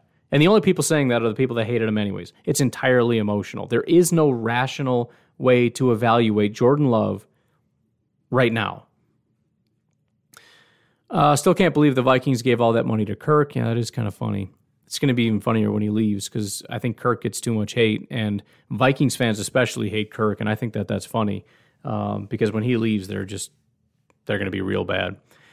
It's hard to not be down on New Orleans. Jameis literally threw 30 interceptions the last time he was a starter. Yeah, he's real bad with the picks. One of the things I noticed with his stats is he has very few big-time throws and a ton of turnover-worthy throws, but he is kind of a big-time thrower, right? He'll sling it and he'll make some plays, and it's one of those things where if the Packers come out a little flat-footed and they start slinging and get up 14-0 in the first quarter, you could start to get away from you a little bit. So you got to make sure that you don't do that, especially against the Saints, who do have a pretty good defense. He did play, I think they were the number 1 offense in football when he played for Tampa, which is why I thought the whole Tom Brady thing was dumb, because it's like you don't need an offensive upgrade. You need to fix your defense. They did fix the defense, and Tom Brady was also a friggin' savant. So there's that. Speaks McGee says, who's your defensive and offensive rookies of the year picks? I'm going with Parsons and Zach Will. Oh, geez, you're talking the whole NFL? I thought you were just talking about the Packers. I don't know, man. I might have to circle back to that one. I can't even think. Kirk is way too inconsistent. He is, but it's J.K. Scott. He's too inconsistent, but you replace him, it's going to get real bad. It's just going to get worse, I promise you. He's inconsistent, but he goes from being real good to real bad, right? He's one of those guys that'll win a lot of games for you and do what you need him to do, but he's also going to lose games for you, and he's the reason you won't win a Super Bowl. But again, get rid of Kirk and try to find someone to replace him, and it's just going straight downhill, and I'm pretty excited about it. It's possible they end up doing terribly and drafting a really good quarterback, but so far that is not the case. All right. A.J. Dillon is going to be key to helping our offensive line gets back. Until Bach gets back in game 6 or 7, we play 4 top 10 defensive lines. Well, maybe. We got to see because, again, I don't see him as a super shifty back, and if we play top defensive lines and our plan is to just smash A.J. Dillon into him, we're not going to make a lot of progress. We kind of saw that in the preseason where if our offensive line can create some holes, then A.J. Dillon tears people up. If they can't create any holes, he just smashes into them and gets 2 yards and they don't go anywhere. And that's when you need a shiftier back like we had with Hill, or in this case Aaron Jones, or you rely on Aaron Rodgers and your passing game to open things up a little bit. But a top defensive line, I know you want to smash them in there and kind of loosen them up and bruise them up a little bit, but it's definitely not a long-term strategy. You're just not going to go anywhere. All right. Dillon isn't the most consistent blocker yet. Lazard is better. Well, I think we're kind of comparing apples and oranges. Lazard is typically blocking corners and Dillon is blocking pass rushers, but you're fairly correct. All right. What's up, Ryan? Greetings from Australia. Love your podcast. Thanks, Gerard. I really appreciate that. Trying to imagine what time it is over there. What is it, like 10 in the morning probably? You're kind of on the opposite side of the world. We'll call it 10 in the morning. Are you excited about our new punter? We've been talking about that a lot. I'm trying to get excited about him. I understand the upside, and I'm trying to just embrace it and be like, his upside is what he's going to be all the time, and he's going to be a freak, and I love it. I'm just scared. Until I see it, I'm just scared. And the holding is scaring me too. All right. Kevin King error at the end of the half destroyed any momentum we had. Yeah, it was brutal, man. There were so many things that were brutal, but that was a big one. Gerard says, fantasy advice. I've got Jamal Williams and someone wants to trade me A.J. Dillon for him. Thoughts? I don't think Jamal is going to be playing very much. I would take A.J. Dillon. I'm not positive, but I know at one point Jamal had got kicked down quite a bit down the depth chart. Maybe second, if not third. So I don't know. And plus, it's the Lions. I'm not taking the Lions. Can't run the ball. They're really bad at it. I would take Dillon. Maybe I'm missing. I'm terrible with fantasy football. Just an FYI, but I would take Dillon over Jamal. I mean, Dillon's a better running back. The Packers are a better running team, and I just think that Dillon makes more sense. All right. Also excited about Newman. Tom Brady is in a steep decline. That's my hot take. I hope so, man. I'm still waiting for it, but I'm just waiting for the devil to collect because he's still dishing it, man. The media keeps being down on J-Lo because it would be completely mess up. The quote, Green Bay is going to be trash without Aaron narrative. They're going to be looking for every mistake by him. That there is some truth to that, but I think it has more to do with the fact that they keep saying when Rodgers leaves, the team's going to fall apart because they refuse to acknowledge that there's any talent on this team. And this is something that a lot of other people take and run with. You know, you got Bears fans and everybody else taking that narrative because they love that narrative. They refuse to acknowledge Jair. They refuse to acknowledge Amos. They refuse to acknowledge Savage or Rashawn or Za'Darius or Kenny or our entire offensive line or Devontae Adams because Aaron Jones just makes all these guys, or Aaron Jones or A.J. Dillon or Allen Lazard because Aaron Rodgers just makes all these guys. He's the one that does it all. He's the one that's playing defense and getting the interceptions. He was the number one corner on the team. He was the best safety duo in football. He's the one running the ball. He's the one getting open. He's just throwing Devontae open. Devontae doesn't beat guys off the line and get 10 yards of separation in 4 seconds flat. No, that's Aaron Rodgers. He's the one doing it all. I don't know. I mean, they would be much better analysts if they would just stop saying stupid things and they wouldn't have to back themselves into stupid corners. But here we are. Eraichel says, all right, I finally like the Facebook group. Sorry it took several years. Well, I appreciate that. Make sure you follow the Facebook group as well. I don't know why they have a like and a follow, but just make sure you go follow the group because that's how I'm going to decide who wins the competition. You have to be following it. And the reason I say follow, 2 reasons. Number one, I looked at another Facebook page that I have, and they're doing this thing where they're getting rid of likes entirely, and it's all follows. So if everybody just likes it and then they do away with that, I'm in trouble. Secondly, liking doesn't really do anything. It's a way to just like attach your name to the page. I was reading up on this. Following means I actually care about this and I want to see, I want to get notifications about it. So you're going to see notifications when I go live, for example. It'll show up on your feed, whereas liking apparently won't. So make sure you follow the Packernet Podcast Facebook page. Zero says it's Love's first preseason. Give him 2 more seasons we can fully evaluate him. It's true, but that's also part of the reason why I don't really... I'm not going to say I don't like the throw him to the Wolves thing, but the idea that let's just play Jordan Love this year, we'll evaluate him and decide how to go forward. Well, even if he has a bad year, what do you do? Do you give up on him and go draft somebody else? Because that's not really fair because you kind of don't expect him. So what do? You give him a couple more years? Well, then why did we just dump Rodgers? If it's going to take a couple years anyways, so I don't know, whatever. But you're right. It's going to take a few years to fully evaluate the guy. Street King says, drafting Love solved the problem twofold. Made Rodgers fight for his job, gives Love a fantastic mentor, and learn football from who he's... There are a lot of reasons. Beyond that, I think it's funny that the fact that Aaron Rodgers basically said, I want out, was proof that what they did was right, despite the fact that everybody says that the only reason he's leaving is because of Jordan Love. It's not entirely true. There is some truth to it. It was one of the things that made him nervous, like, oh man, they're going to leave me. But that was not, it was pointing to the fact that there's some underlying issues here. And the Packers felt like Aaron Rodgers was unhappy, unsatisfied, and they hedged their bets. They gave themselves the power. If Jordan Love wasn't there, Aaron Rodgers would have all the leverage to say, hey, I want this, I want that, and there's nothing you can do about it. We have Jordan Love now, so now they have leverage. But at the same time, nobody wants to acknowledge that kind of proves that it wasn't that bad of a move, right? He's got one foot out the door, and we have a backup, and he's ready to go. And he fell into our lap, and we traded up to get him, and he's a talented guy, and Aaron Rodgers is a mentor, and he's in a quarterback-friendly team. It's a pretty good situation for Jordan Love. But again, we're never going to give Gutekunst credit for any of that. I don't believe the upgrade at punter is a fix-all solution. Special teams, still a lot of work to do, says Gerard. 100%. We got a new long snapper. We're looking at new kickers and all this stuff, and I feel like we're looking in all the wrong places. You got to get gunners that can tackle, and more importantly, we need returners that can get more than 5 yards, and we need guys that can block and do all those kinds of things. So, I don't know, but whatever. At least it's something.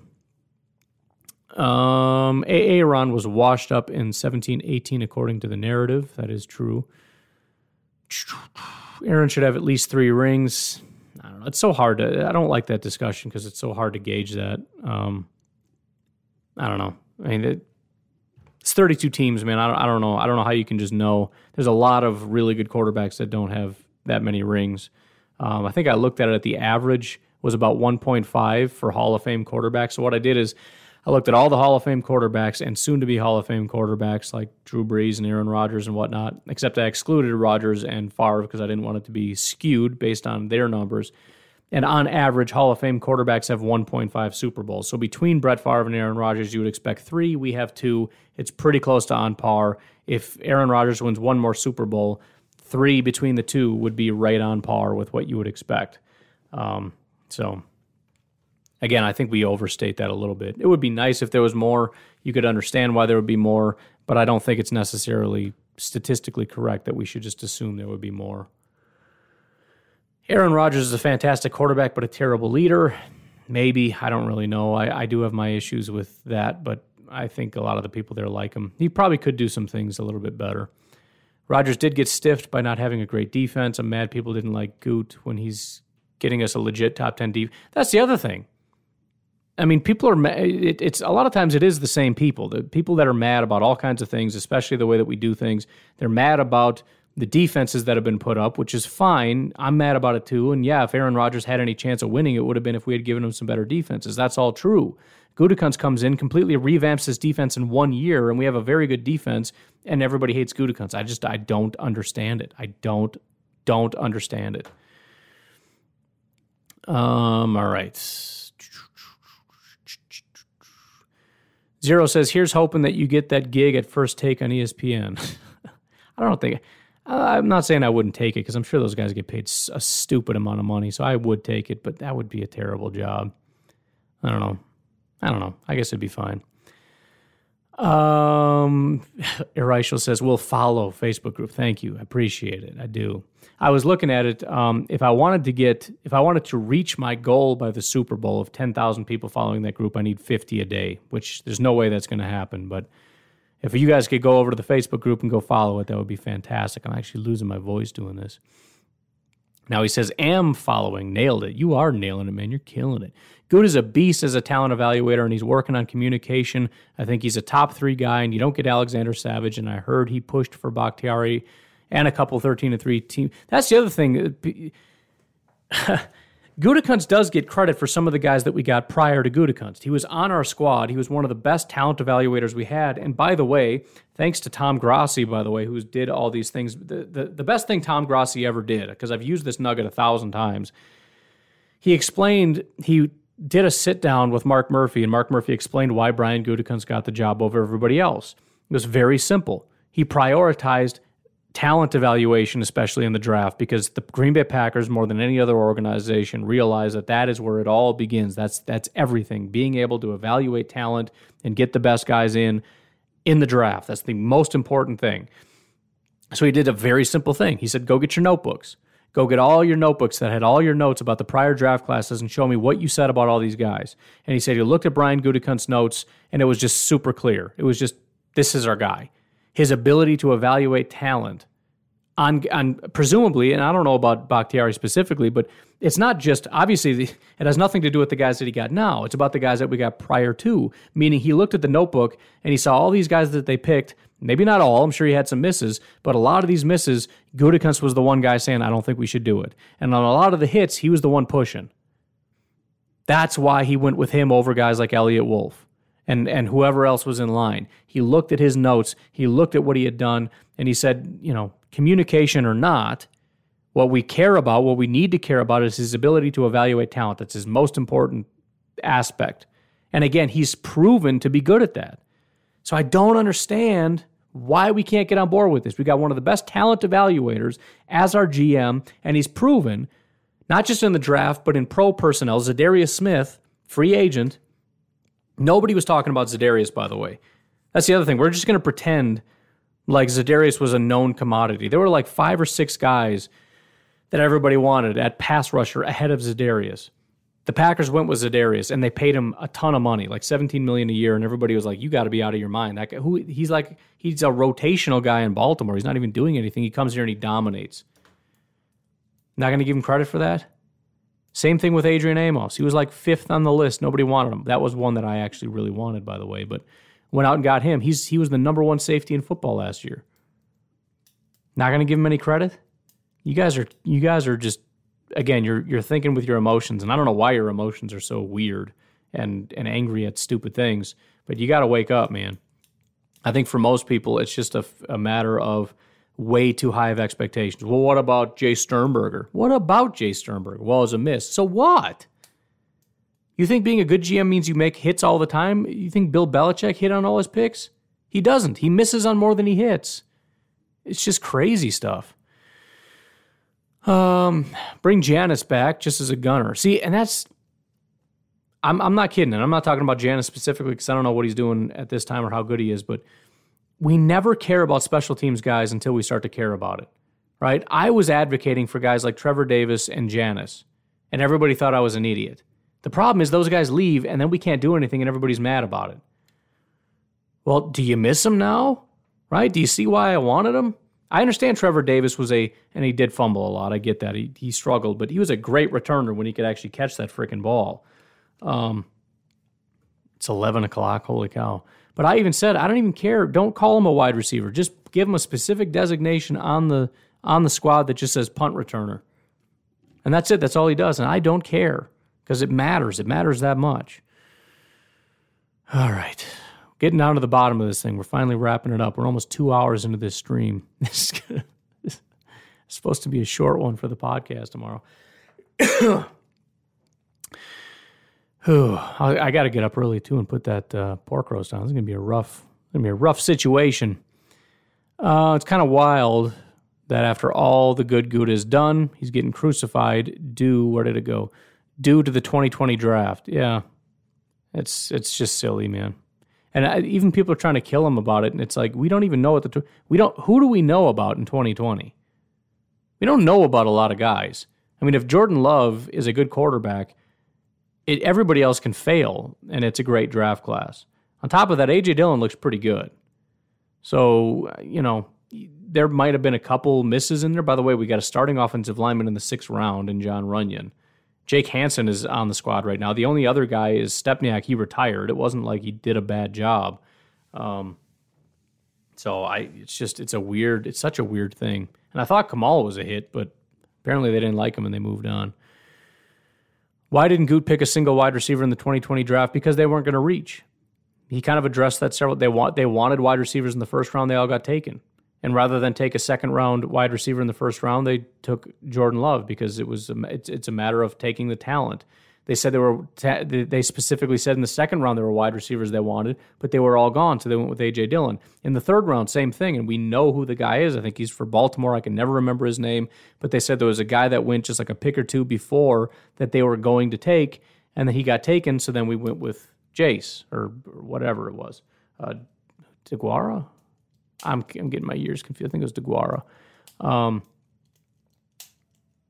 So that's why. I mean, there's guys that they want, there's guys that they're targeting, and then they get drafted, and there's no wide receivers. It just is what it is, man. It's how the cookie crumbles. In